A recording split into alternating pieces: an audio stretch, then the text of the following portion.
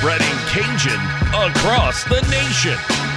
Pushing the brand across the land. Welcome to Ragin' Review.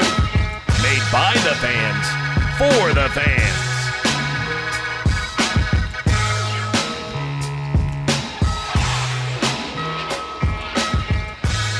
Cajun Nation.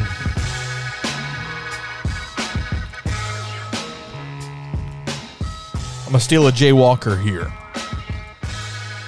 1, 2, 3, 4, 5, 6, 7, 8, 9, 10, 11, 12, 13.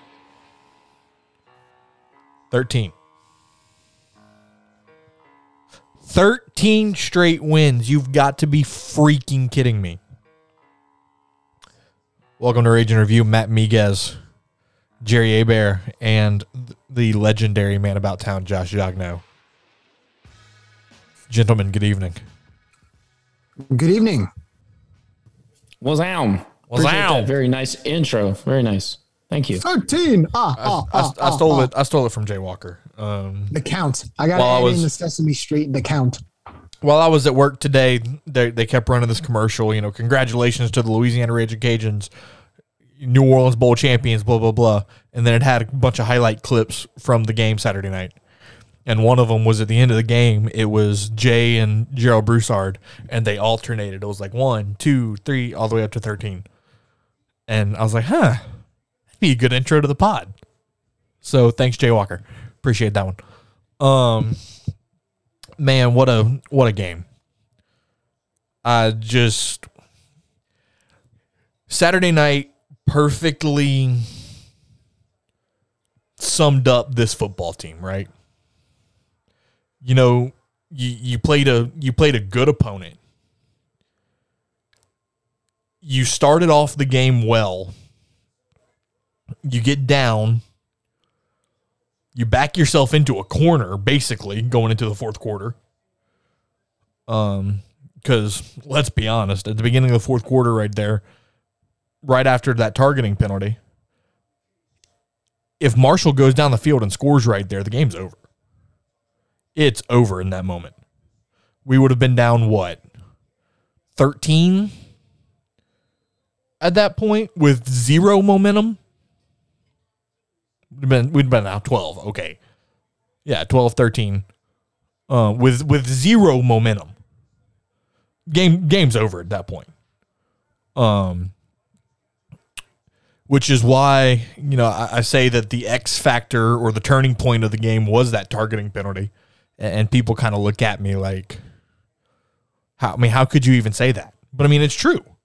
Right after that penalty, you get a quick 3 and out, which riles up both the sidelines and the stands.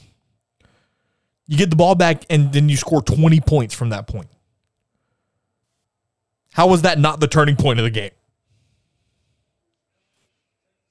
I think the turning point in the game was right at I'll do a 50-50. I'll meet you halfway here. I think part of the turning point was that hit, the personal foul. But I also think after the defense got the 3 and out and the Cajuns got the ball back, Levi took a sack on 3rd and 13, and then he threw that play action deep ball. Was it to Jefferson, I believe? Oh, dude, that double. You talking about that double move? Yeah. The pump. Oh, man, that was beautiful. It was Michael Jefferson. So beautiful. But what's ironic, we really didn't do much offensively until that play. And it was right after a sack. I'm watching going, oh, great. We took another sack. We're going to have to punt. Did you just say we didn't do much offensively before that point? Not from the last field goal going into halftime. Our offense was pretty much. Oh, in the second half. Agreed. Right. No. I thought you were talking about the whole game. I was like, no. Okay, right. But up until that point, from that field goal that Nate kicked to go into the locker room at halftime, we really, Agreed. I mean, we had that one drive. We had that one drive where we went for it on 4th down from the 12, and it was an incomplete pass. And after that, we really didn't do much. And then it wasn't until that play, right, that really kickstarted that 20-point turnaround. So I think between the Jaron Wilson hit, which we'll talk about in a second, with the 3 and out on top of that 3rd and 13 conversion over the top to Jefferson, though I'll put them as a combo. I think both of those were turning points that allowed us to have the fourth quarter that we had, because that lit a spark on our sideline. Call this a hot take if you want to. That pump double move by Levi was the best play of his career. That was the nicest move that kid has ever made. Well, I think the main thing about Levi all season is that he's hit a few good long bombs that he usually had never hit before. This year, actually, Levi was pretty solid on the long ball. That particular play, he pretty much put it on the money. It was actually, right on the money. I'll say if he would have led him by maybe another yard, because if you notice, Jefferson he didn't come back, but he slowed down. Levi leads him by one more yard. He's in the end zone. Now, I'm not going to get nitpicky and say, well, he should have done that. But in spite of that, it was still a beautifully thrown ball. Yeah, it was a great ball. Really, Levi's arm the other night, some of those deep balls he threw, I'm like, dude, where is this pin, man? I'll say this also. Again, call it a hot take if you disagree. Saturday night was the best game of Levi Lewis's career. But he steps up in big games. We know that. He did it 2 years ago against Miami, Ohio, and Mobile. He did it against App State twice this year. He did it last year against UAB. He did it against UTSA last season as well. 19 of 31, 270 yards and a touchdown. He had 74 rushing yards. To me, the only real bad game that Levi had against stiff competition was Texas. Yeah, but the whole team had a bad game. But it seemed like every time we played tougher and stiffer competition, Levi played better. Yep. It was the Nichols game. It was the Ohio game where he looked like Mississippi State wasn't a great game. But it was his first start. It was his first real start, right? As the starting quarterback. And even that game, he did okay, but every time it seems like we played an opponent that looked beatable by multiple scores, he really didn't play as well. But when you put him up against the better competition, I agree with you. He did great. I agree with you. He did fine. I mean, look, 34-5 was his record overall as a quarterback at UL. That's 36-5. 36-5. I stand corrected. 36-5.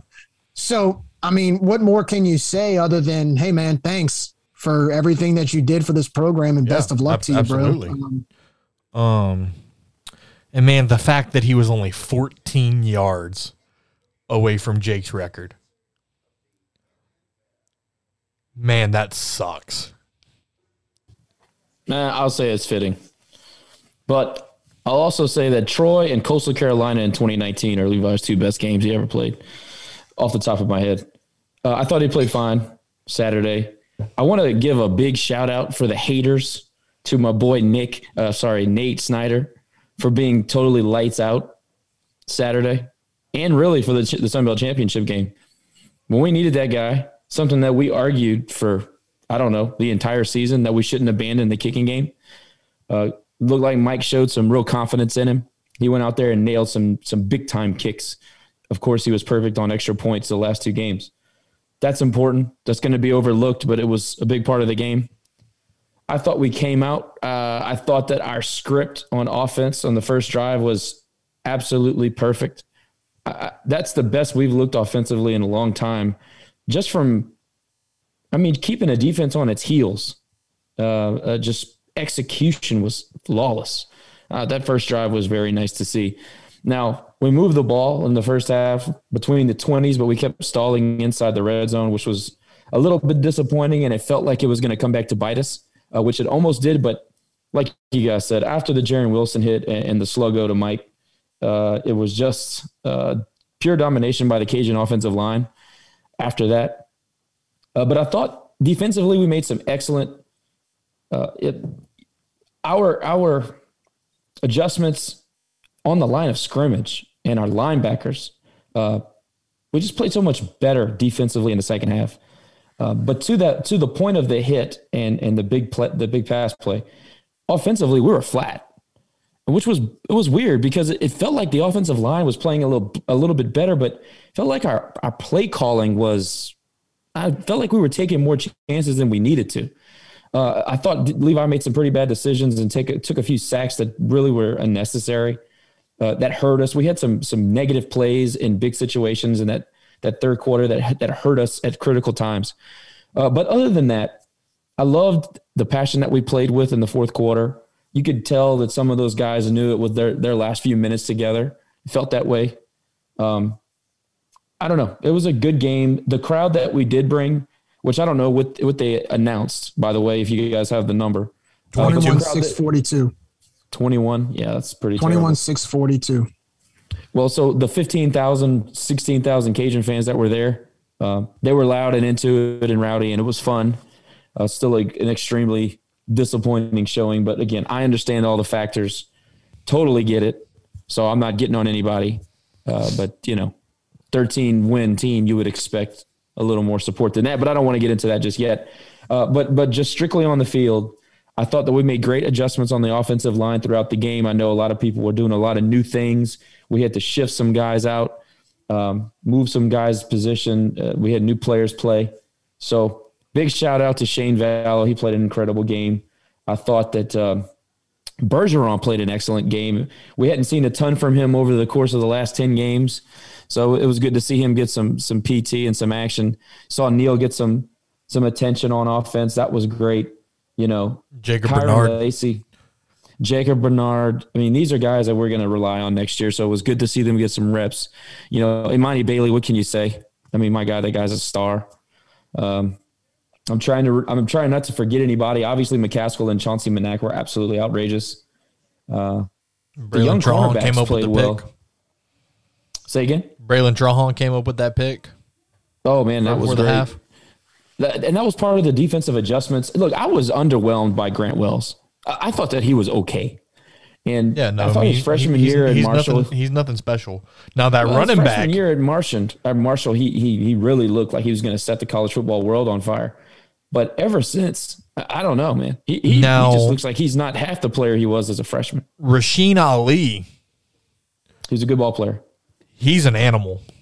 He's an animal. But Marshall's offensive line is also very good too. Yeah, no, they are. They are. You got to give the guys up front credit. But I mean, God, 1,400 yards and 23 touchdowns in your freshman season. Holy moly! I want to go back to what Josh mentioned about the offensive or the lack of execution or the play calling was a little off. I have to give credit to the Marshall front seven. They actually, for probably a good 2 quarters, from the second to third quarter, they actually held their ground against our rushing attack. We really didn't get much penetration off the edge. I thought they exposed the fact that Max Mitchell wasn't in, plus they moved Ken Marks to the right side. I thought they were able to expose that. And you notice some, usual runs by Montrell Johnson that would otherwise be 10-yard carries turned into loss of yards. That's a credit to the way Marshall, their defensive front seven, they stacked the box. They did a really good job containing the run. I think towards the end we made adjustments though. I thought, we followed our blocking assignments in the fourth quarter pretty well, and guys like Imani Bailey and even in Montrell too, they were able to follow their blocks. They were a lot more patient as well, choosing their holes and lanes on where to go. But you talked about Marshall's offensive line. I got to give credit to the Cajun defense. And how about the job that Wes Neighbors did first game as the interim defensive coordinator? Rasheen Ali had 130 yards on the ground, I believe, or 140 yards on the ground in the first half.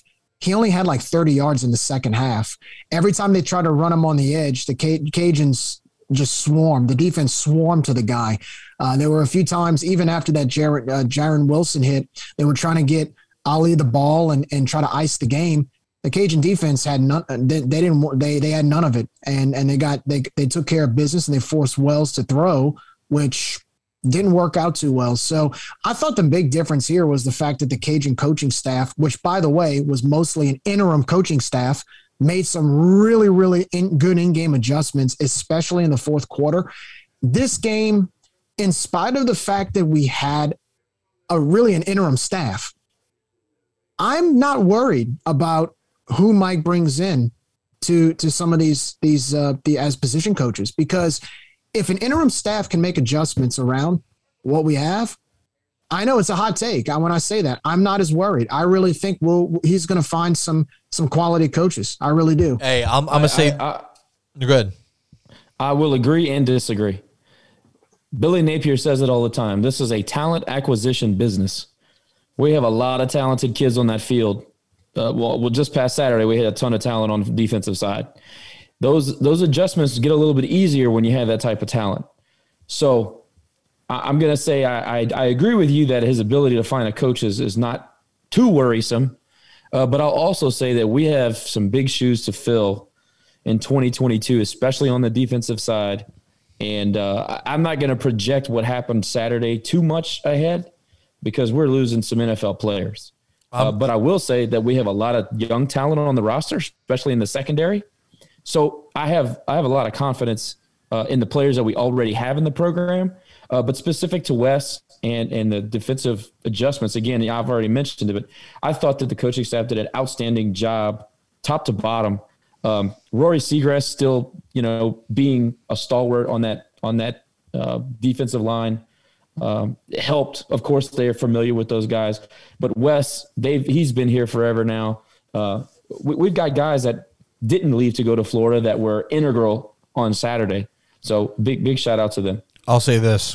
If for some reason Mike Desormeaux does not promote Wes Neighbors to defensive coordinator, I would, and some people are going to disagree with this, some people might call this a hot take, I would like to see us at least interview Lance Guidry.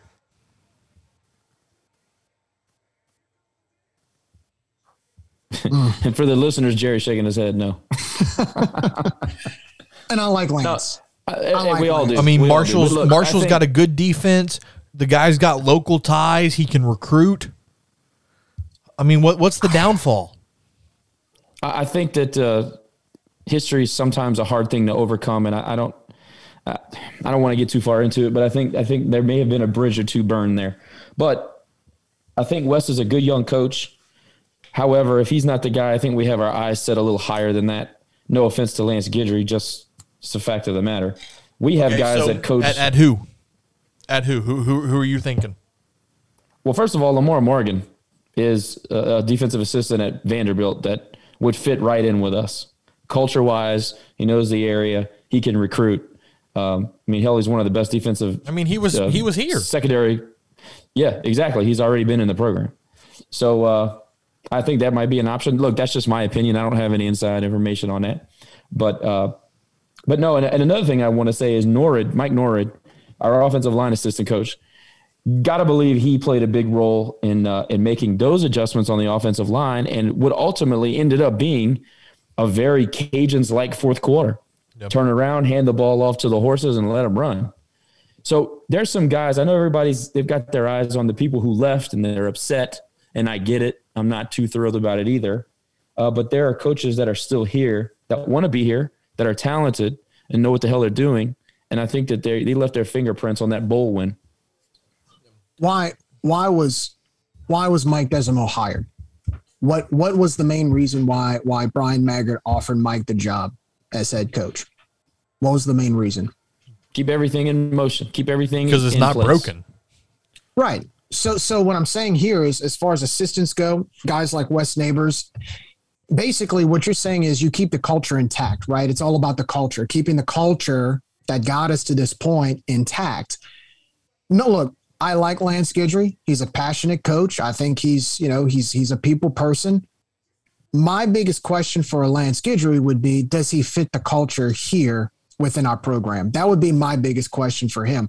Look, I think the players love him. He is a player's coach, but it doesn't matter what type, even for Lamar Morgan, who was a former player and a former coach here, that's one thing that we're going to have to look at regardless of who applies for these jobs.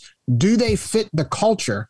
Do they fit the culture within our program? that has allowed this to work. I'm like I said, I do think that Mike can find some really good assistants. And if they buy in, which I don't know why they wouldn't want to buy in with the success we've had, I think it'll be fine. Which honestly, I wouldn't be surprised. Like you said, they may have some better names out there, but maybe a guy like a Wes Neighbors, maybe he may fit the mold of being promoted to defensive coordinator. Patrick Toney was. I don't know. I'm not Mike. I can't decide that, but I think it really is about the cultural fit here. Here's the interesting thing. Mike Desormeaux doesn't 100% know.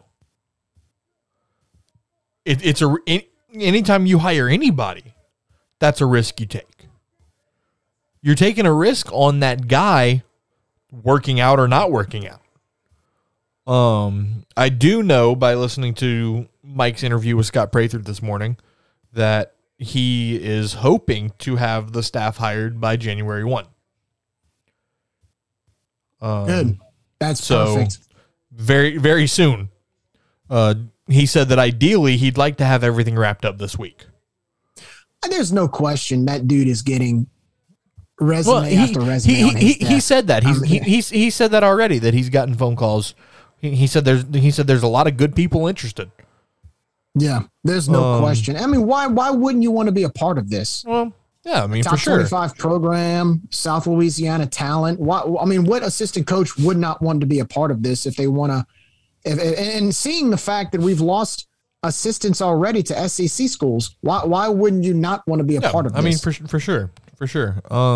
While we're on the subject of staff changes, 2 more announcements were made. Doug Domang is leaving the UL program to go to Florida to join Billy Napier. I do know that from what I've heard, it's going to be a football only position. So his workload will be a lot less than what it was here at Louisiana.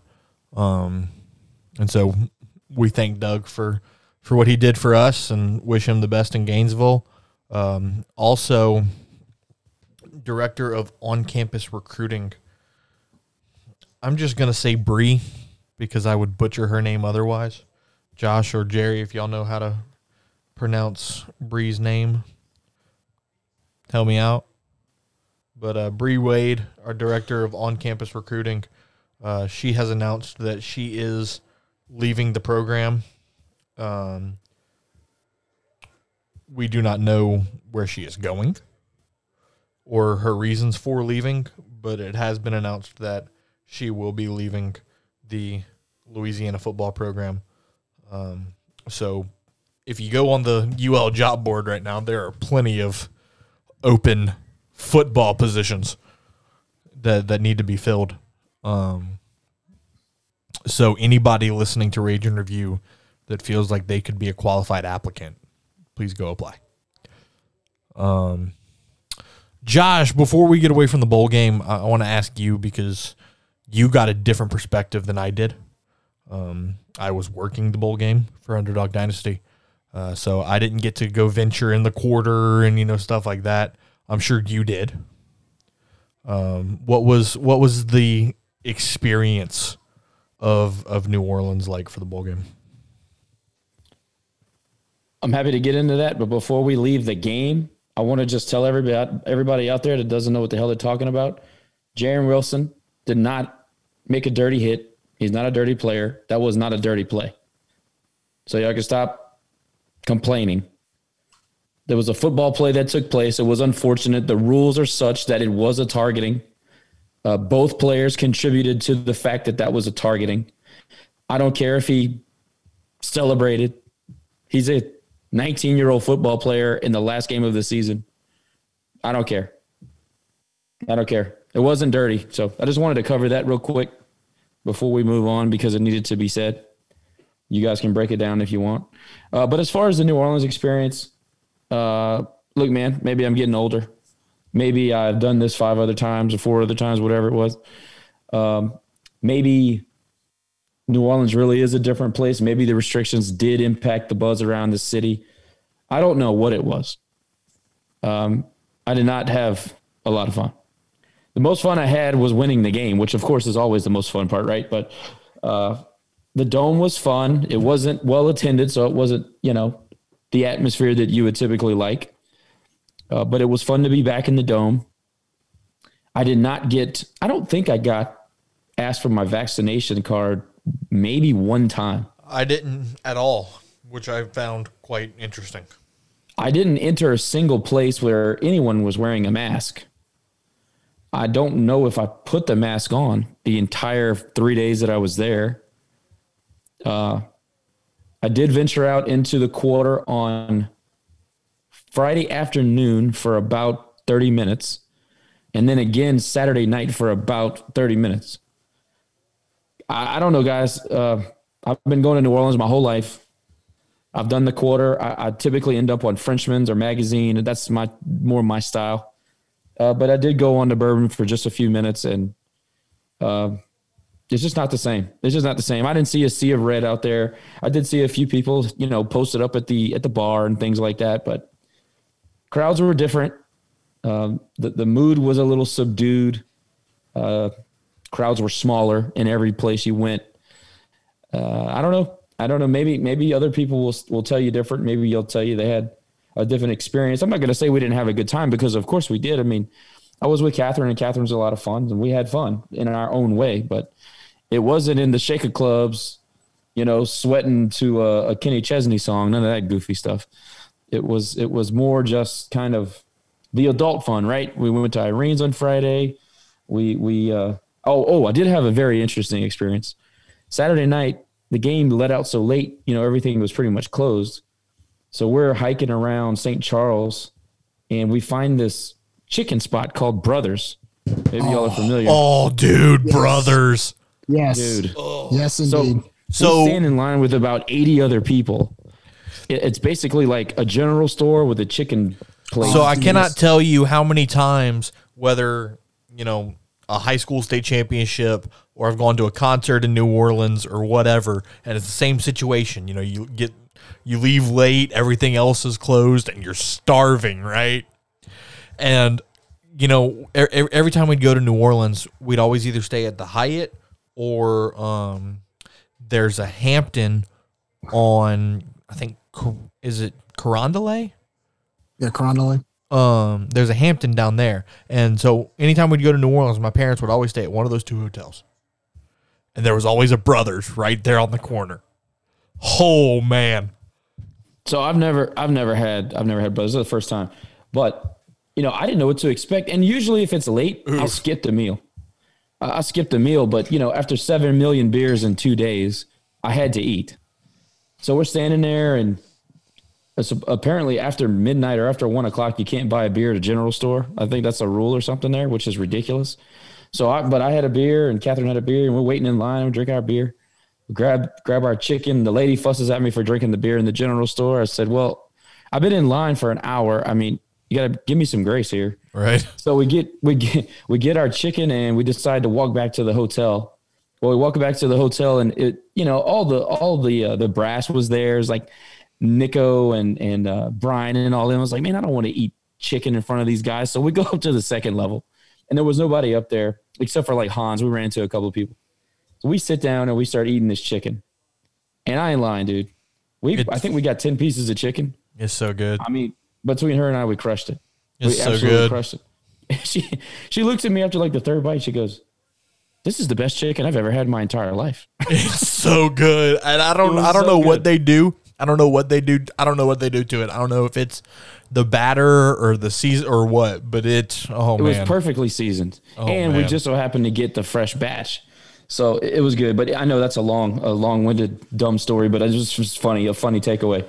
We then we had the option to go see Cats at the Sanger, which we passed on, obviously.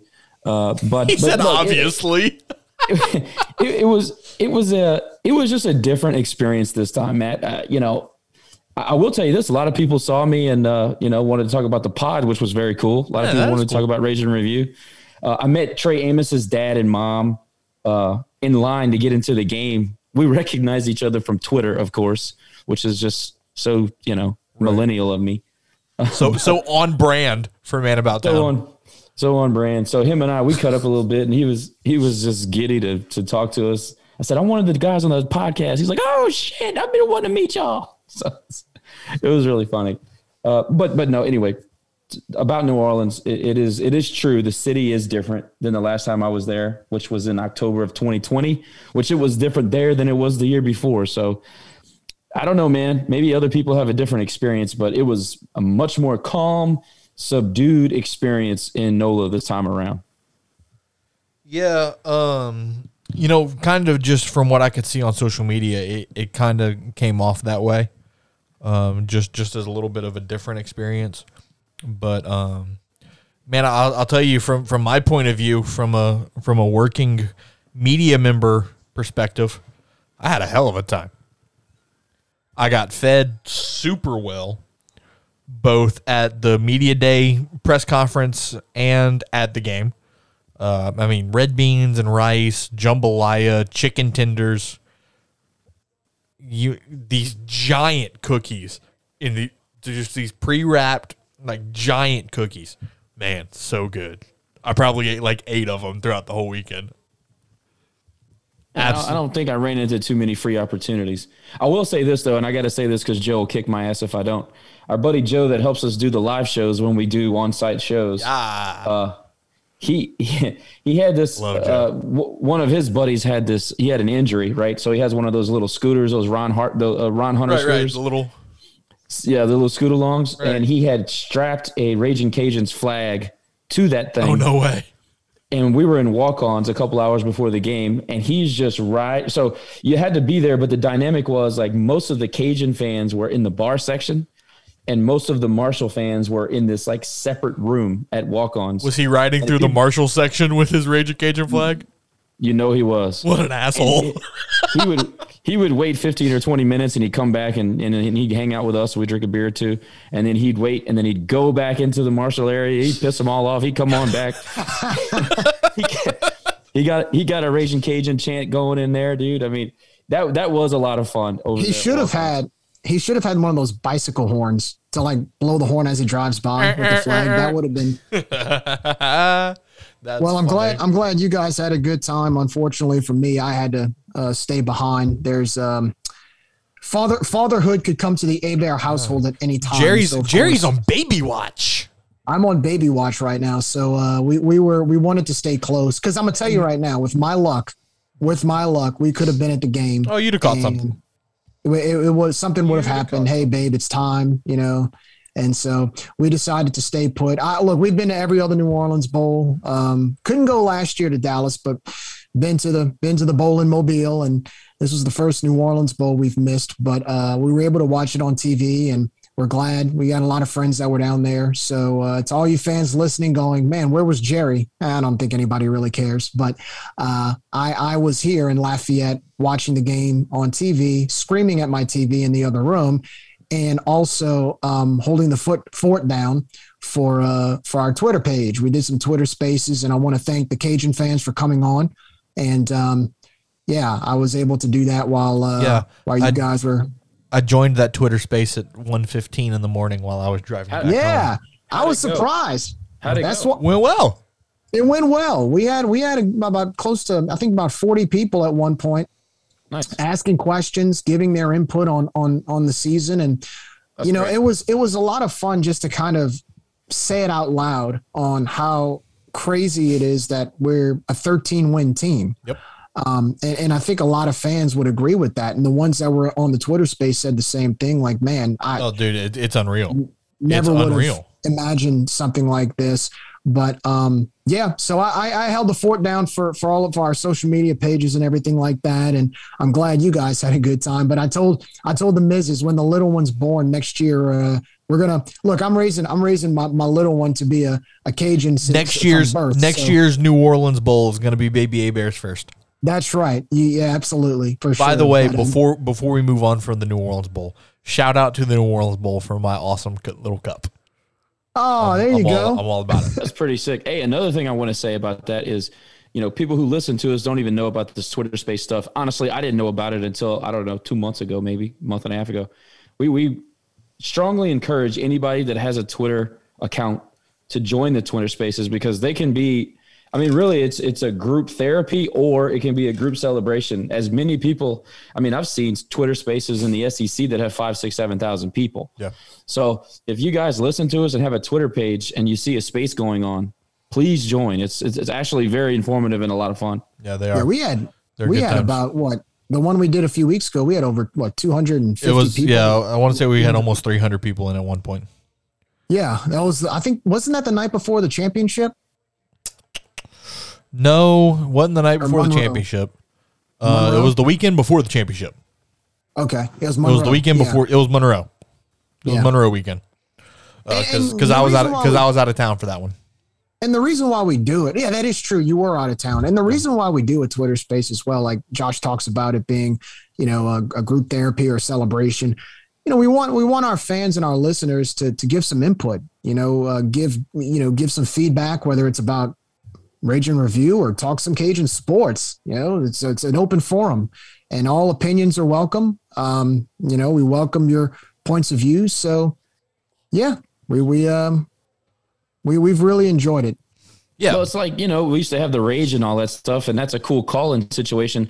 This is that on steroids. Right. I mean, you have a Twitter Space. Literally, all you have to do is request to speak, and you can give your input and get feedback. And not only are you conversating with whoever's hosting the space, you can conversate with anybody that's in the Twitter Space. So yeah, it's really much better than the traditional call-in radio situation. And from our benefit, we can record it and turn it into an episode, and you can be featured on Rage and Review. How cool is that? That is true. Which is most definitely coming. Yeah, 100%. 100%. Let's see. Let's talk early signing period. Actually, no. Before we do that, I have 2 statistics that I found that I find incredibly interesting, and I feel like need to be discussed. Actually, there's more than 2. There's a few of them. I'm going to start with turnover margin. Do either of you have a guess as to where we finished nationally in turnover margin? I'm going to guess. Actually, Josh, you go first on this. I would say top 20 in the country. Okay. I was going to say top 30, 23, 24-ish. Okay. You ready to get your mind blown? We're second nationally. Beautiful. Yeah, wow. we don't turn the ball over. So this season, we had 10 interceptions and recovered 13 fumbles. So defense forced 23 turnovers. Levi threw 4 interceptions, and we lost 4 fumbles. So we had a turnover margin on the year of plus 15. That is unbelievable. The only school in America to have a better turnover margin is Nevada at plus 16. And I would guess that they had more turnovers than we had. They did. They had 1 more turnover than we did, and then they forced 2 more than we did. So, another interesting statistic, net punting. Now, we all know Reese Burns is God. The punt goat. But seeing the numbers is unreal. Where do you think, well, they label it as Louisiana, but Reese is the only person that punted for us this year. So, where do you think Reese finished nationally? 6, 7. I was going to say 7 feels like a good number. Okay, well, y'all are both wrong. It's 9th. Huh. Damn. Pretty close. Still, top 10. Yeah, Hey, top still 10. top 10 I'll take nationally. He punted in 14 games. He had 2,639 punting yards. That's amazing. We've always talked about those hidden plays and the intangibles and things like that the team does that we don't really we do, but lots of people maybe that don't really dig into it, maybe don't realize how we win these games and how we win close games and how we manufacture W's. Those are 2 of the biggest stats. And then the last statistic I have, total defense. So we all know our defense was great this year. Where do you think they finished? So when you say total defense, does that include, what does that include? Is that total yardage plus? It's basically yards per game. Total yards? Yeah. Man, that's tough. I'd say 23-22. No way. No, you guessed it right on the head. 23. Oh, wow. I was gonna say 30. 23rd. 23rd. Yeah, and I know nationally. at one point, points allowed, we were top 25 also. 336.4 yards per game. That's awesome. Still not good enough because it wasn't number 3 like our basksketball team was. Right, Josh? Oh, here comes Jerry throwing a haymaker for no reason. I'm sorry. I had to. That was wrong. Forgive me. I apologize. So just unreal. Like, again, we sat here all year and talked about how good our defense was. But it just puts it into perspective when you see the numbers. You know? And quick and my favorite thing about it is they got better as the season went on. Right. Dude, you realize we gave up, I think we ended up giving 19 points on the year. We gave up 2 points over our average with a couple of major contributors not playing in the game against a good offense. Right. So I think that's great coaching and really great support from their 2 deep. I think what's surprising to me now in a college football culture that is all about scoring, the RPO, and even in the G5, right? G5, your best teams score a lot of points. Even teams like Cincinnati have given up a lot of points to their peers in the American or whoever they play. Outside of Texas and I'm trying to think off the top of my head, Cajuns really haven't given up more than 30 at all. I don't think. I guess I'd have to do some research on that, but Texas, that's it. That was it. Yeah. So, I mean, even as a defense for a G5 that's known, that have teams that are known to score points, we really didn't give up much. We really did not give up much. We didn't give up over 20 very often. No. It's a good point, Jerry. One thing I like about the Sun Belt more and more is, at least our teams try to run the ball and play defense. That's college football. Right. And look, the AAC is, air it out. It doesn't matter. The games are 56-58. I know America likes to see points. But at its core, football is line of scrimmage, defense, run the ball. In this conference, and we might not be great at it at every program, but in this conference, we try to play real football. We play that Southern style football. And that was we talked about it when we started talking about what kind of offense will we like Mike to run going forward. I want to do exactly what we're doing. I want to play nasty defense. I want to run the ball. That aired out stuff, that works on some Saturdays. Running the ball and playing good defense works every Saturday. Yeah, works every single time. Every single time. We're going to take a break right here on Raging Review. Long opening segment. But when we come back, we're going to talk about the early signing class that Mike Desormeaux and his staff have put together. And we may go on a rant or two about basketball. You don't want to miss that. Raging Review's right back after this.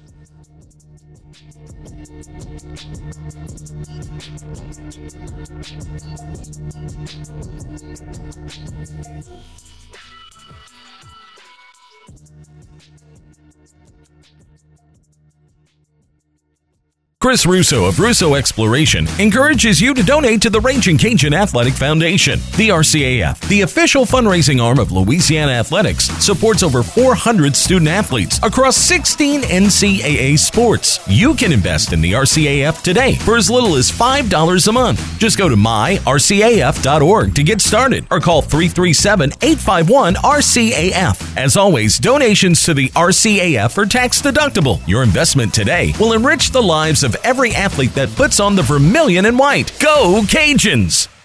Acadiana business owners, are you looking for custom solutions from local professionals that understand your business needs? Maybe you're looking to streamline your processes, become more efficient, and achieve elevated peace of mind? Utilizing and combined 30 years of experience in the financial and technology fields, the Vaulted Security team is ready to assist you with reaching your goals. From credit card processing, internet and phone services, website hosting and design, to hosted cloud, even digital marketing and recovery software, Vaulted Security can do it all. Here's a message from Solutions Specialist Anna Bourgeois. Hi, I'm Anna Bourgeois, your Solutions Specialist, and it's my goal to understand how we can make your business run more efficiently while increasing profits. I'm very passionate about doing business genuinely. In the merchant services industry and other business areas, it's hard to find a partner that you can trust without question. I'm here to change that perception. Give me a chance to show you what true partnership is all about. Contact Anna today at 337-210. Schilling Distributing Company, Acadiana's top alcohol distributor for over 70 years, has been a proud supporter of Louisiana athletics for many of those years.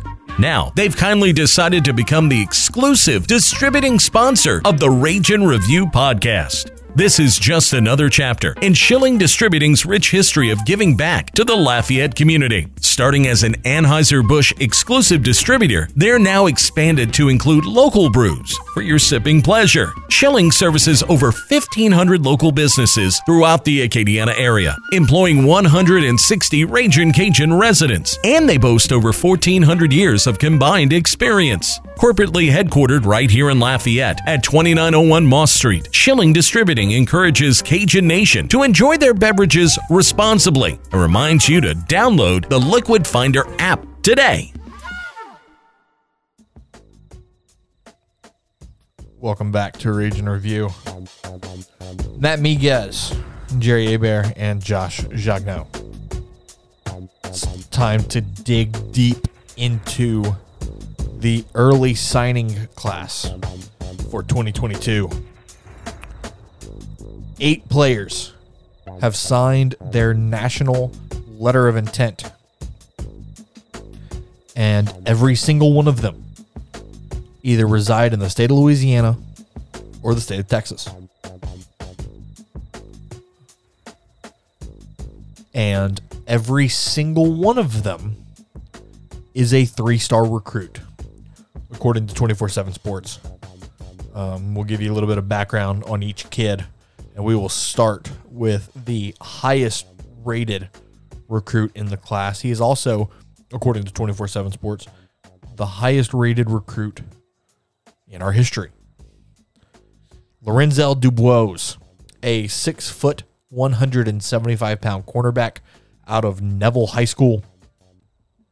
He is rated as the 47th best corner in the country and the 22nd best athlete in the state. And the best thing about him is that he was once a Tech recruit that flipped to the Cajuns. You are right. I was just about to get there. That's definitely the best part. About this young man, you know, from the tape that I've seen, he's just a pure shutdown corner. And, you know, no knock on the guys we have in our secondary now, but I feel like that's kind of what we've been lacking. Ever since, you know, a guy like Michael Jacquet left, we've been lacking a pure shutdown corner.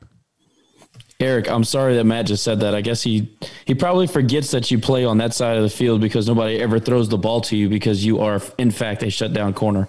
But please, Matt, continue. Really? You had to do that. Okay. You know I'm not lying. You're not. I honestly forgot about him. I honestly forgot about EG. Every That's time how good he is. Every time I him. think of EG, I only see him return to punts. Nobody throws him the ball. Nobody throws the ball to his side of the field. It's a beautiful thing.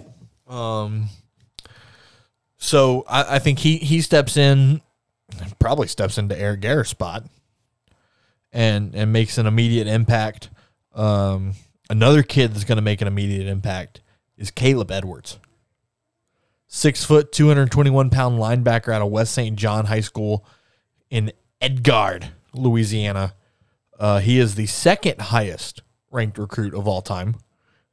He is the 68th best linebacker in America and the 32nd best athlete in the state of Louisiana. And, an interesting thing about him is you look at his offer list or teams that, showed interest. Arizona State, Colorado, Houston, Memphis, Michigan State, Mississippi State, Penn State. He had offers from all these schools. Tennessee, Tulane. The only school on his list that didn't offer him was Ole Miss.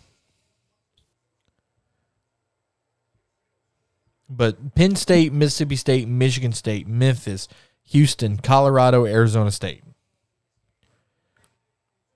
I mean, unreal numbers. And then, 24/7 Sports has their crystal ball predictions of where they project these guys to go. They had 100% odds that he wound up at Mississippi State. Isn't it great to be ranked? I'm just saying. Another thing is that how long did we say, if we can just land a couple of these top 100 Louisiana players, we could have a sick program. Well, 2 years in a row, we've gotten several. It was funny when HUD came in. He told us he was going to put a gate around Louisiana, gate around Acadia, and all this stuff. We've got 5 in this class. Yeah, Billy actually went out and did that, and he passed on that knowledge to the guy that's the head man now. So, Mike has been credited, Mike and Tim Leger have been credited with facilitating some of the best relationships with head coaches around the state that we've ever had. Yeah. So it's just amazing. I mean, I made a comment to Jerry. Jerry, remember when just getting 1 3-star recruit was something that we were like, oh my, if we could just pull that off somehow. And now we have classes chock full of them. It's exciting times, man. Well, I remember back in the day, we used to get recruits. We take a recruit from ULM, or every once in a while we take one from Tulane or McNeese. I mean, just look at the offers that guys like DuBose and Edwards are getting. Mississippi State, Michigan State, Arizona State, Tennessee, Oklahoma. Are you kidding me, man? Are you serious? Like, we're getting those type of guys? I mean, that's unreal. Yeah. That's unbelievable. One kid that I really want to talk about is Zion Chris. And he's kind of the kid that everybody in our program has been talking about lately, right? Yeah, he's probably the highlight of the class, I would say. He's been the name. 6'1", 195 pounds out of Madison Prep. I talked to somebody the other day, and we were talking about Zion Chris, and I heard somebody say, take Levi Lewis, add 3 inches to him, and make him a better passer. And a right-handed quarterback. And a righty, right. And you have Zion Chris. Well, and Zion Chris outplayed Walker Howard in their game in the playoffs last year. That's also again opinion. This year. Yeah, I mean, that's not my opinion. That's people that follow high school football and recruiting. So let that sink in. I mean, this guy's got the measurables, he's got the pedigree. There's no reason why he can't be successful at our program.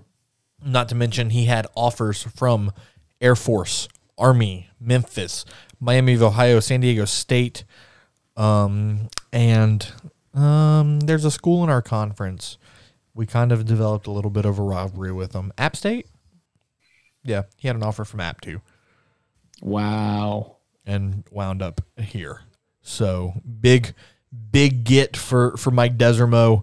A couple other guys of note. Can we talk about Bryant Williams? An offensive tackle behemoth. 6'7", 315. He's the 59th best player in the state of Louisiana. He is the 164th best offensive tackle in America. He had offers from Colorado and Tulane.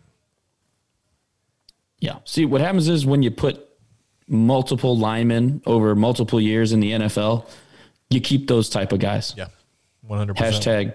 Hashtag plate lunch bunch. The plate lunch bunch. Well, when you have an offense that runs the ball a lot, as much as we do, if you're an offensive lineman and you want to get dirty in the trenches, why not come here? Yeah. Why not? Yeah, I mean, for sure. Another kid that I want to talk about, he hasn't signed yet. From what I've heard, he's supposed to sign in February. Charles Robertson, a wide receiver from Zachary, 6'1", 172 pounds, 56th best player in the state, 205th best receiver in America. He has offers from, these are the schools we competed against, Tulane, South Alabama, La Tech, and Florida State. He is currently verbally committed to the Cajuns. What, he doesn't want to go play in a conference with Sam Houston and Jacksonville State? Come on, man. Oh, Jerry.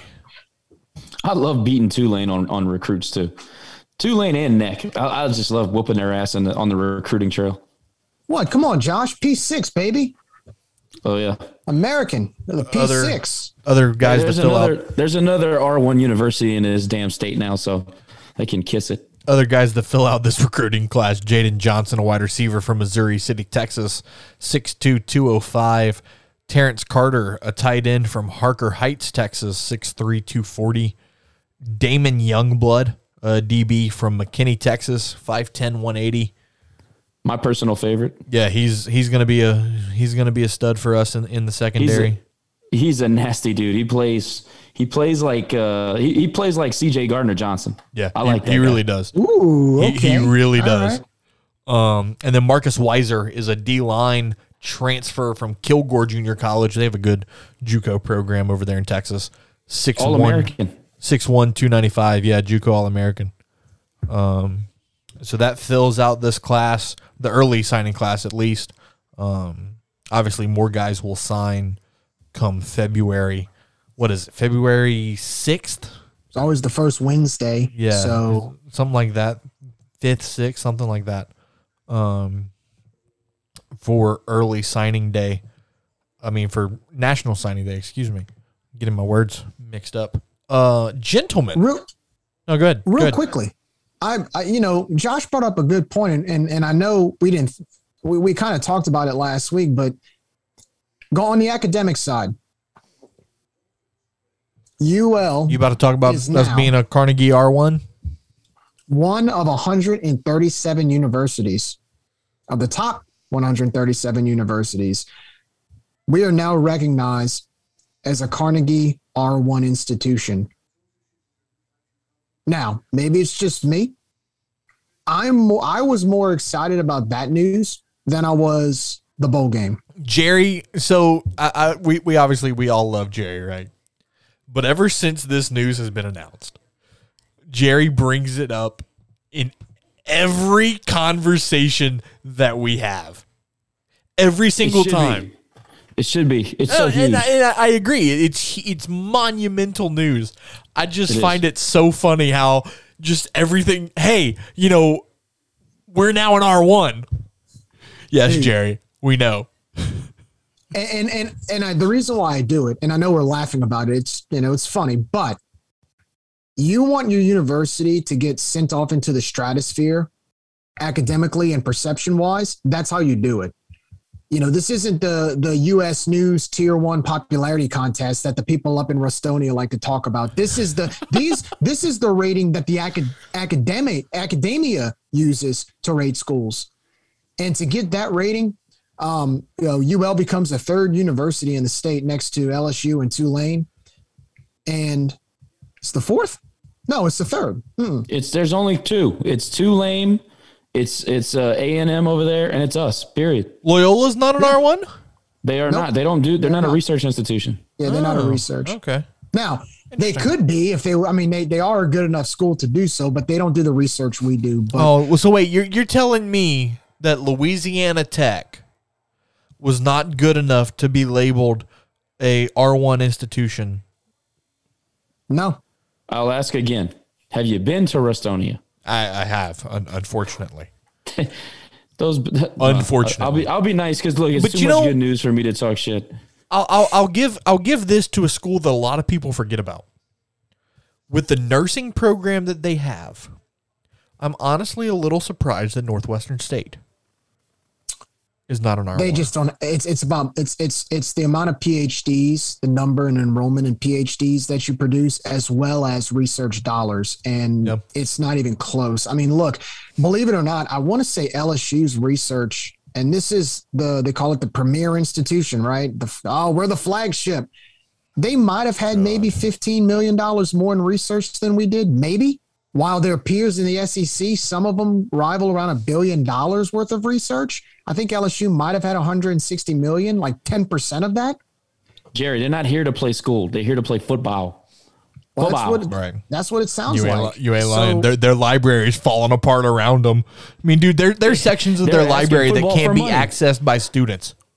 They asked for they. I think it was in 2019 where they went to F. King Alexander and said, "Hey, F. King Alexander went to what was the guy from Duke? TAF? They go to so TAF usually donates around $8 to $10 million a year because they have to in academics." And they actually stopped doing it recently and basically told the academic side to go raise money, go fundraise. But don't you know that LSU is just such a superior institution? Well, Jerry, they had to use that money to pay off their coaches and their investigation fees, so they had to keep that in the back pocket. They knew that was coming. Speaking of investigation fees, the private investigating firm that the NCAA hired to investigate all those different schools, Arizona, LSU, North Carolina, all of them, they have wrapped up their investigation into a university. They're not saying which one. I read on Twitter today that they have wrapped up their first investigation and will release the findings in the coming days. These people move slower than the damn government. Why is it taking so long? I don't know. But getting away from that. Anyway. Yes, my bad. We are R1. Congratulations to Dr. Savoie and Jamie Hebert and everybody in Martin Hall. This is an outstanding accomplishment, and everybody should be incredibly proud of it. I know, as still being a current student, I'm proud of it. Now I get to say that in 4 months I get to graduate from a Carnegie R1 institution. So that's pretty damn cool. For people like me, Jerry's good because his wife went to UL. People like me that have an LSU grad wife and have to go to the house divided Christmas and all this crap that's coming up this week. You get to go in there with the best football program in Louisiana for the second year in a row. Yes, and you get to drag your sack across their face because we're tier 1. Oh my God. So don't let them talk down to you anymore, guys. Just go in there and say what needs to be said.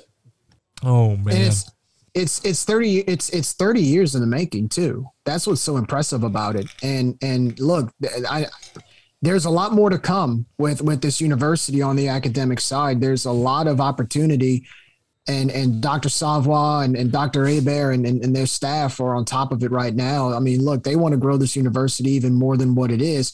This is how you do it. This is the catalyst for that.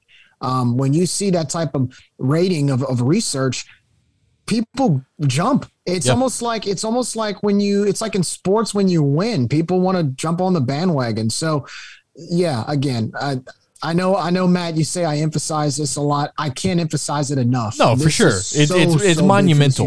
It's monumental. It really is. And Josh, please keep your sack off of people's faces. Please don't do that. Hey, look, if they need a good sack slap, you give it to them. But no, sack slap. That's a good important. One. That's Jerry's a good one. talking about growing the university, but look, people want the degree that they earn to be as prestigious as possible. And if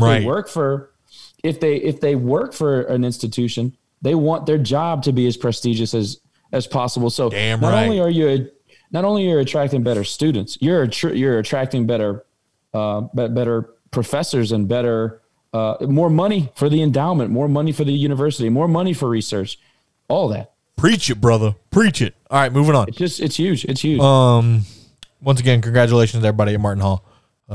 Moving on quickly because we don't need to spend a whole lot of time on this. There's only so much we can say at this point. What the hell do we do with basketball? Well, for starters, you go win the first 2 games on the road in conference. You don't want to start 0-2, so you go. Who do we play the first 2 games of conference? App State and Coastal. You're losing both of them. Well, you know what? You're losing both of them. You got to go win them. You go win God those damn, games. man, what happened to your optimism, dude? At best,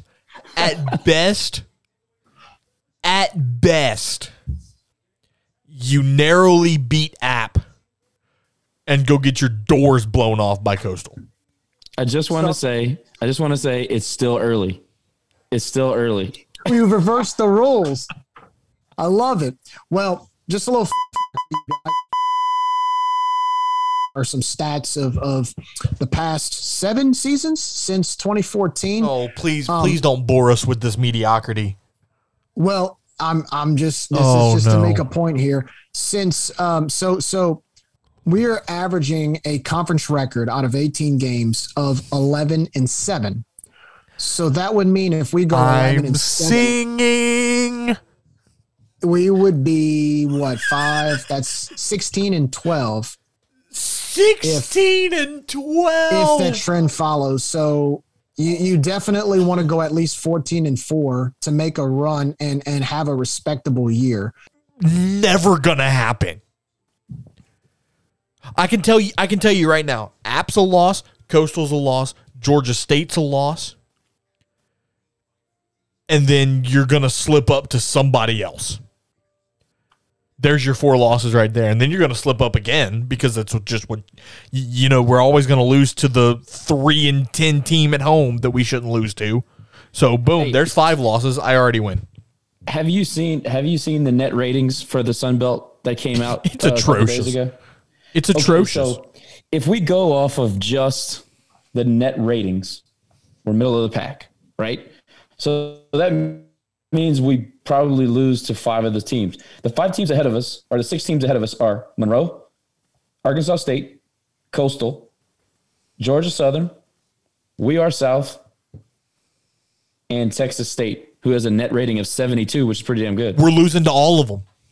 All of them. Well, you got to play at least twice to your division opponent. Right. So you're playing Texas State twice. You're playing Arkansas State twice. You're playing South twice.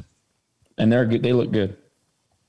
So, but just to let you guys know, we're 212. We're number 212 in the net awful. ratings. So in those 6 games against those 3 opponents, I say we go 2-4. Just let's be optimistic and say we go 3-3. Do we lose one other game in conference? There's no way. You're saying we only lose one other game in conference? Is that what you're saying? Well, you would have to lose only one other game to go 14-4. You're losing to App. You're losing to Coastal. You're losing to Georgia State. And then whoever you lose to in the division. Right. Dude, I'm telling you right now, 12-6 in conference would be a success. Oh, for sure. I mean, it would be. 12-6 in conference would be a success. What's amazing to me is Georgia State is ranked 233 in the net. That's pretty bad. Yeah. They definitely aren't off to the start that many people thought that they would be. But myself included. Well, what scares me is Arkansas State beats Air Force yesterday by 20. And Arkansas State's usually a weaker team in our division. Yeah, well, they ain't weak this year.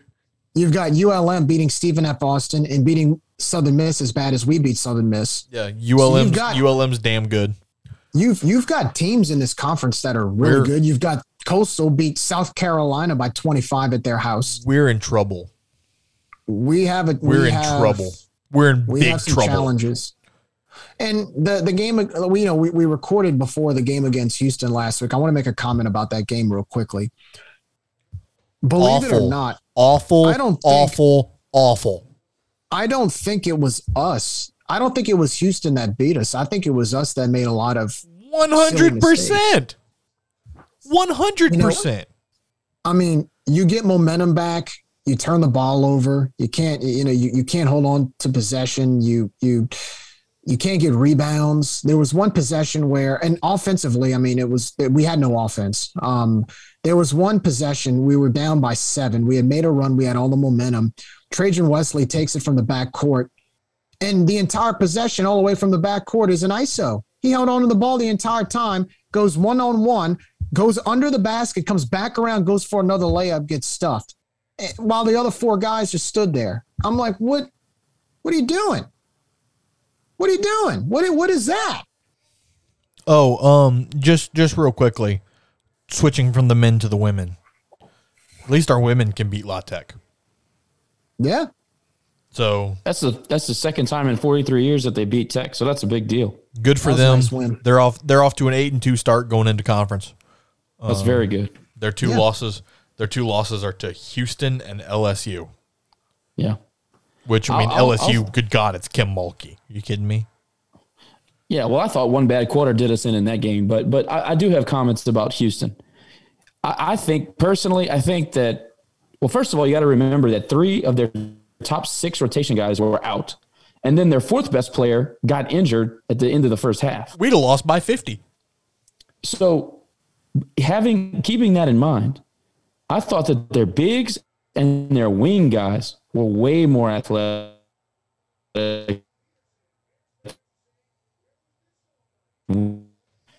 I thought that we did what we always do. We turn the ball over. We're soft inside. We lack a true point guard that knows how to run the team efficiently. I thought that, dude, people will say that we played hard and pulled ourselves back into that game. And to a certain degree, that's true. But a walk-on, Kentrell Garnett shot us back into that game, pumped some life into the team. Outside of that, Kobe Julian had a couple of nice moments. And I thought that Brown had some nice moments, but, I mean, he wasn't close to the best player on the floor. And that is concerning every time we play one of these bigger opponents. In order for us to do the things that this roster was expected to do, Brown's got to be the best player on the floor. Jordan Brown came here to be a difference maker. And to this point, look, I just don't see it, man. I just don't knock on him. Maybe he's still adjusting to his role. I don't know. It's just hard to watch because our advantage was supposed to be in the paint, on the glass. Our free throw shooting is still terrible. Our overall field goal percentage is not good. We still can't shoot 3-point shots. I don't see it. I don't think we play great defense, but at the same time, I don't think the defense is really the problem. I think it's just flat out carelessness with the ball. We make very slow and poor decisions too often. Yep. Yeah, I'm trying to be nice. I just the lack of a true point guard really hurts. Trajan Wesley is a nice player, but he's limited, and I don't know. I just don't know if he has the size. Honestly, what's he, 5'10"? I don't know, man. He does a few things okay, but he doesn't do anything really well. And for me, like Jerry said, he just dribbles too much. What's the guy's name? Jones, the backup point guard, the young guy, Antoine Jones. Antoine Jones should be on the floor for 38 minutes a game. I don't understand why that guy doesn't play more. Is it a discipline issue? Is he making bad decisions? Is he, what is it? I don't see it. Is it an injury that's limiting him? I need to know answers there. Poor coaching. He seems to be by far our best option when it comes to the management of the team offensively. He seems like he gets us into position better. He runs the offense better, the little bit of offense that we actually run. But he seems to be less careless with the ball, I guess is what I'm trying to say. Still can't understand why Antoine Jones isn't a starting point guard and doesn't stay on the floor much longer. And Greg Williams is not showing me much. I'm disappointed with Greg Williams so far. It's bad. It's bad. It's all bad. We're in big trouble. I can't say anything other than that. We don't take care of the basketball. We never run an offense. Like what offense do we ever run? I can't tell you. Half the time I can't tell whether we're running a man or a zone defense. I can't tell you what defense we're running half the time. We're undisciplined. We're sloppy. We are clumsy as hell around the rim. That's a good point, Matt. We lack finishers around the basket. Just bad, dude. It's just bad. I mean, can you think about this? We are sitting here, and we haven't talked about this yet, but we're going to go ahead and do it now. We're breathing a sigh of relief that our game with Loyola got canceled. I mean, let's be honest. We saw that they were ranked number 1 in NAIA and said, holy crap, they might give us a game. Am I wrong? Am I wrong? No. You're not wrong. I think if you really look at it hard, I think that our mismatches would have created way too many problems. But you never know. You could run into a hot shooting team, and it could really affect your game. I say all these things with this much anger because I give a damn about the program. We're in trouble. Well, I think that we've been in trouble for quite some time. I think that you're going to see some changes here soon. Sometimes you just dig too big of a hole for yourself to be able to crawl out of. I think we're witnessing that now. I think it was inevitable, honestly. That's not a stretch. Our fans have had a certain opinion of the current staff for a long time. And that opinion isn't imagined up. Right. Like some of us actually have a clue what we're watching. I'm not saying I'm a coach or I should be paid to coach the team. Of course not. But what we're seeing happen and unfold right in front of us is very similar to a lot of the things that we've said here for 2+ years. Jerry probably on the same boat, but that's unfortunate, man. You never want to lose. You never want to look like that on national television, multiple times in a season. It's not great. Well, what have we been saying? No point guard, no offense, can't rebound. Can't, take way too many threes. Average free throw percentage. Every time we lose one guy and drop a game we're not supposed to, it's because the one guy got hurt instead of the fact that we have an entire bench that we love to brag about before the season starts every year. But then I don't hear anything about the bench when we drop a game against an inferior opponent. It's always the one guy got hurt. We're still blaming an injury from last year. Yep. Injuries. It's always injuries. Injuries. A backup point guard that averaged 4 points a game and couldn't cover a bed. We're still blaming that injury. Dude, we would blame an injury to Bob as to why we lost. Some people might say that we would blame a victory on that, but anyways, I'm tired of talking about basketball. It just makes me angry. Jerry Abear. Yes, sir. You know what time it is? What time is it? Then I tell you what. All right. Is the floor mine, Matthew? The floor is yours, Gerald. Thank you. All right. Man, I tell you what.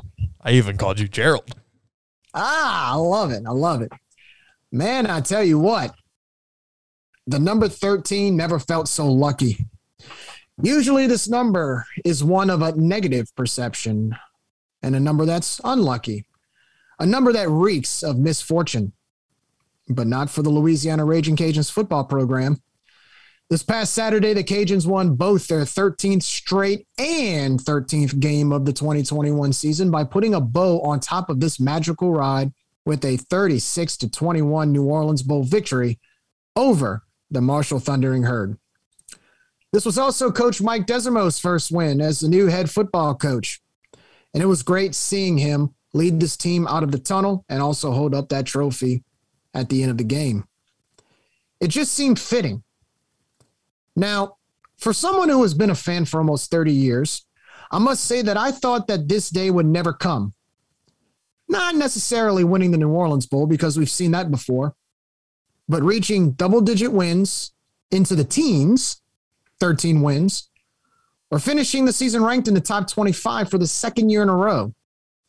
I mean, just being ranked in the top 25 is something that I'm still trying to get used to even after doing it for 2 years. And yet, here we are, doing just that. You know, growing up a Cajuns football fan was never easy. Sitting through losses against North Alabama, Northwestern State, Sam Houston State, or Jacksonville State would make people become apathetic and say, this team will never get to the next level. Heck, let's just drop to a level like Division I AA because we can't even beat those teams. There was also a time when my 10-year-old self went crazy when the Cajuns won a thriller in overtime against the mighty Wofford after the Wofford kicker missed the field goal to extend the game. And what a grand finale that was to the 1999 season as they improved to a wonderful 2-9 record. And how can we forget beating ULM in 2001 for homecoming, which created their first win streak in 6 years? Yes, back then, 2 wins in a row. First win streak in 6 years. How were we so bad? Well, whilst other schools like Louisville, Memphis, and Houston built facilities and improved their conference affiliation, unfortunately for us, we sat back and watched, scrapping with what we had or lack thereof. And it definitely showed on the field. It took the Cajuns from 1997 to 2003 to reach 13 wins. What we just accomplished in these 4 months, it once took our program 6 years to do. You know, when you put it in that kind of perspective, it's hard to imagine how we were able to even get to this point. But there's a lot of people who should be credited on getting us here, such as our university president, Dr. Savoy, who understands the importance of athletics and lets the people in charge run the show. Or how about our athletic director, Brian Maggard, who runs our program like a P5 and gives the resources necessary for our coaches to do their jobs in the best way possible. But also, let's appreciate those from the past. Guys like Coach Ricky Bussell, who built a foundation with nothing coming into this program and accepted the challenge to at least give a defibrillator jolt to a Louisiana football program barely on life support. Even though 6 wins was a ceiling during his tenure, we had a pulse to compete and be in contention with our peers instead of living in the bottom 10 of FBS schools. And let's not forget the times that showed what this program could be with a few lucky breaks and a few steps forward. And how can we not forget Coach Mark Hudspeth, who brought energy and excitement to not only the football program, but our fan base, who was so hungry for a winning team that they flocked to Cajun Field and the New Orleans Bowls during his first 4 seasons, just so they can be part of a program who saw what consistent winning seasons look like. It's safe to say the numbers 9 and 4 became all too familiar with Raging Cajun football at that time. But with expectations came a little bit of underachievement. You know, sometimes one can become a victim of his or her own success. And that is what we saw with these 2 coaches. But no one can deny what they both did for this program, laying the foundation from nothing and building a program that once housed facilities and on-field results that even high school coaches wanted no part of. During these 2 coaching eras, we saw the building of an indoor practice facility. We saw the construction of the Athletic Performance Center. We saw the creation of the RCAF, and we saw a massive increase in the financial budget, as well as an addition to end-zone seating at Cajun Field, just to name a few. But there is one more person to acknowledge, and we have done it quite a few times over the last few weeks. His name, Billy Napier, a man who brought the culture of winning combined with those resources to a whole new level. Heck, on a national scale. He showed us how far this program can go with the right leadership, structure, and attention to detail to the point where a college football blue blood took him to right its ship, making that in itself a new trend here at Louisiana. And just look at how we are being covered on a national stage. No longer are we mentioned only as the, quote, Reno win against some Power 5 school. We are now being talked about with those Power 5 schools in the same conversations. And as much as we like to discuss our brand as Louisiana, you know, someone once told me, when you win, they call you what you want to be called. Well, the name Louisiana was not given. It's been earned because success breeds branding.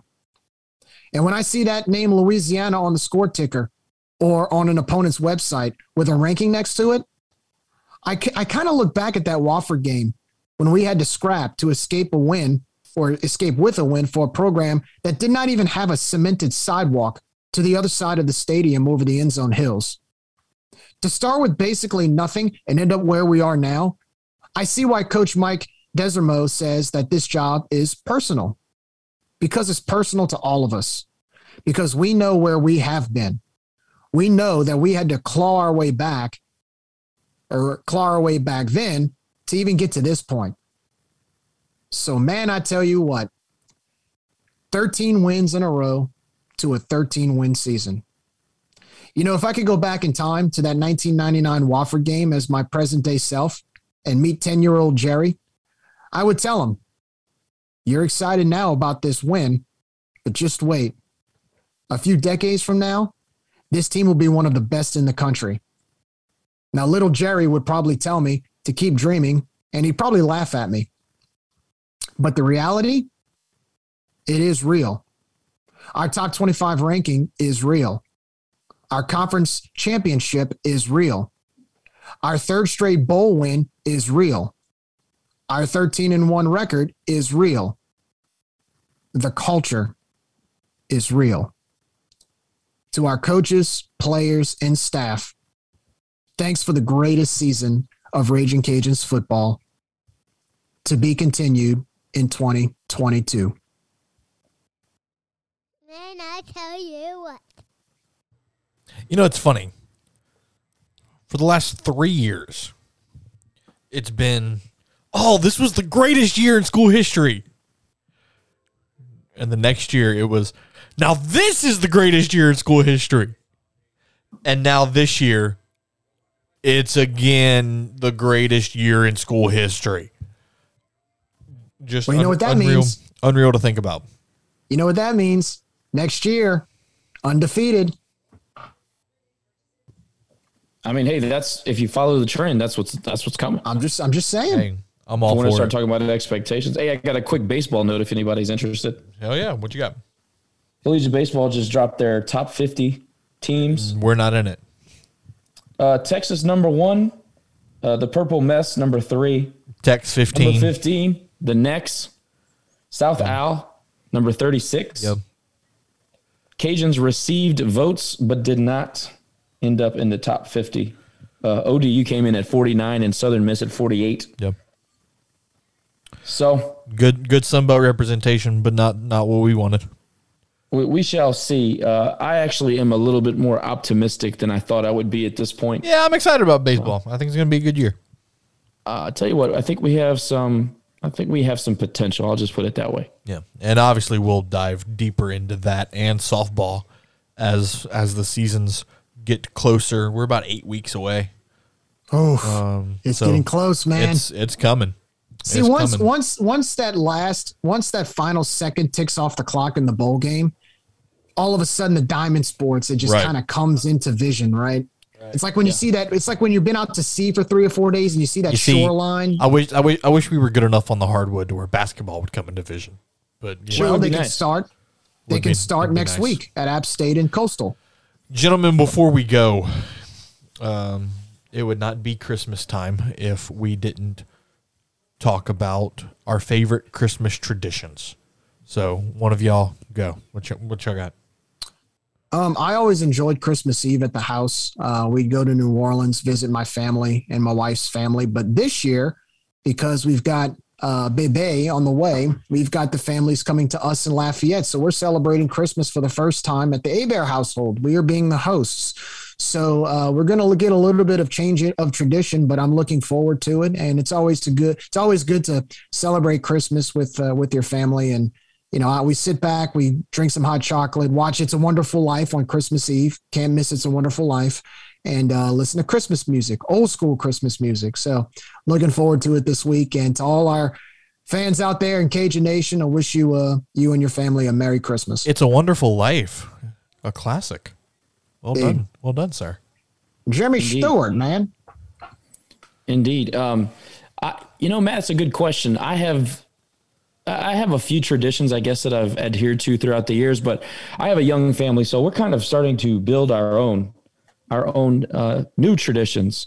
And this year, what we decided to do is that Moncus Park put on the basically a festival of lights in the park. Right. So we're doing that, and that should be fun. That's going to be the first time we do that, so looking forward to that. But, we'll do the hot chocolate on Christmas Eve. We'll make Santa's cookies. The kids will go to sleep. We'll drink a bottle of wine and put together toys until 3 a.m. Hell yeah. That's what you guys have to look forward to. Is Moncrief Park open now with the Christmas Not lights? Because I passed by. the Christmas thing is open. Yeah, but it's not officially The open park yet. itself is not officially open. but you can right. drive like and see it from the. Yeah, Yeah, I think Right. you can walk it too, and it You can looks walk really awesome. it's beautiful. Yeah, I Yeah, you passed can by walk it. the It looks other night, but I amazing. wasn't You know what it sure. really looks like? It looks like City Park. Yeah, Yeah, it really like does. Christmas in the Oaks. Yep. No, it really does. They've done a really nice job. But yeah, it's a really good question. I think that we're, for people with young families out there, try to build your own traditions. Take a few from your parents, and that's great and everything. But I think it's important to establish your own traditions with your own family. So we're working our way through that and trying to cement some new things. But it's part of the deal. You get to be parents, you get to make your own decisions. So Yeah, you guys will find out all about that soon. no doubt about it. I'm looking forward to spending some time with the family. And interestingly, you talk about building new traditions. I'll get to start that next Christmas because this is my last Christmas as a technically single man. Hear, hear. So I will have my own little family to build traditions around starting next Christmas. So super excited about that. But And it's worth it, man. I'll say this: once you get into the married life and you marry into a family and vice versa, it's a lot of fun. We've enjoyed it over the past 5.5 years we've been together, and now we have a little one on the way. That the child. I'll say this, Josh. I don't know about you being a dad, but I feel like the childhood of Christmas is going to come back, rushing back now that we got Without little question. ones. Yeah, It's funny because you have certain things that you do when you're a single younger guy or whatever, and Christmas is always a good time of year. But when you have kids, you forget. You don't know what you did before you had kids at Christmas. They make it worth right. Spending the money and staying up all the hours and cutting your fingers and opening presents and putting together toys for hours and hours. None of that really matters. It's just you want them to be happy and you want them to feel that closeness that you have with your family, and that's always an important part of the entire experience that I hope everybody really appreciates and it soaks it in. You know what I mean? well, it's safe to say that Santa's going to be stopping and being very generous at the Jagno household this year. Oh, well, we've done okay, but there's these kids. Oh, they're so spoiled. I could slap them. Like, you don't even know how good you got it, son. You don't even know how good you have it. Oh, big, But no, big, they're great. Big They're great. Cat and Cam. They are great. They helped me. Did you guys see the Raging Review Yeah. ornament on the tree? That was beautiful, by the They way. did a good Fantastic. job with that. They did a That good was job. good. Fantastic. So in closing, we wish everybody a very safe and happy holiday season. Next episode of Rage and Review, obviously with the holidays, is to be determined. We will try to get one out in between Christmas and the New Year, but if we do not, pardon us. And we hope to talk to you guys next year. If we don't talk before then. Once again, have a safe and very happy Christmas and New Year. And as always,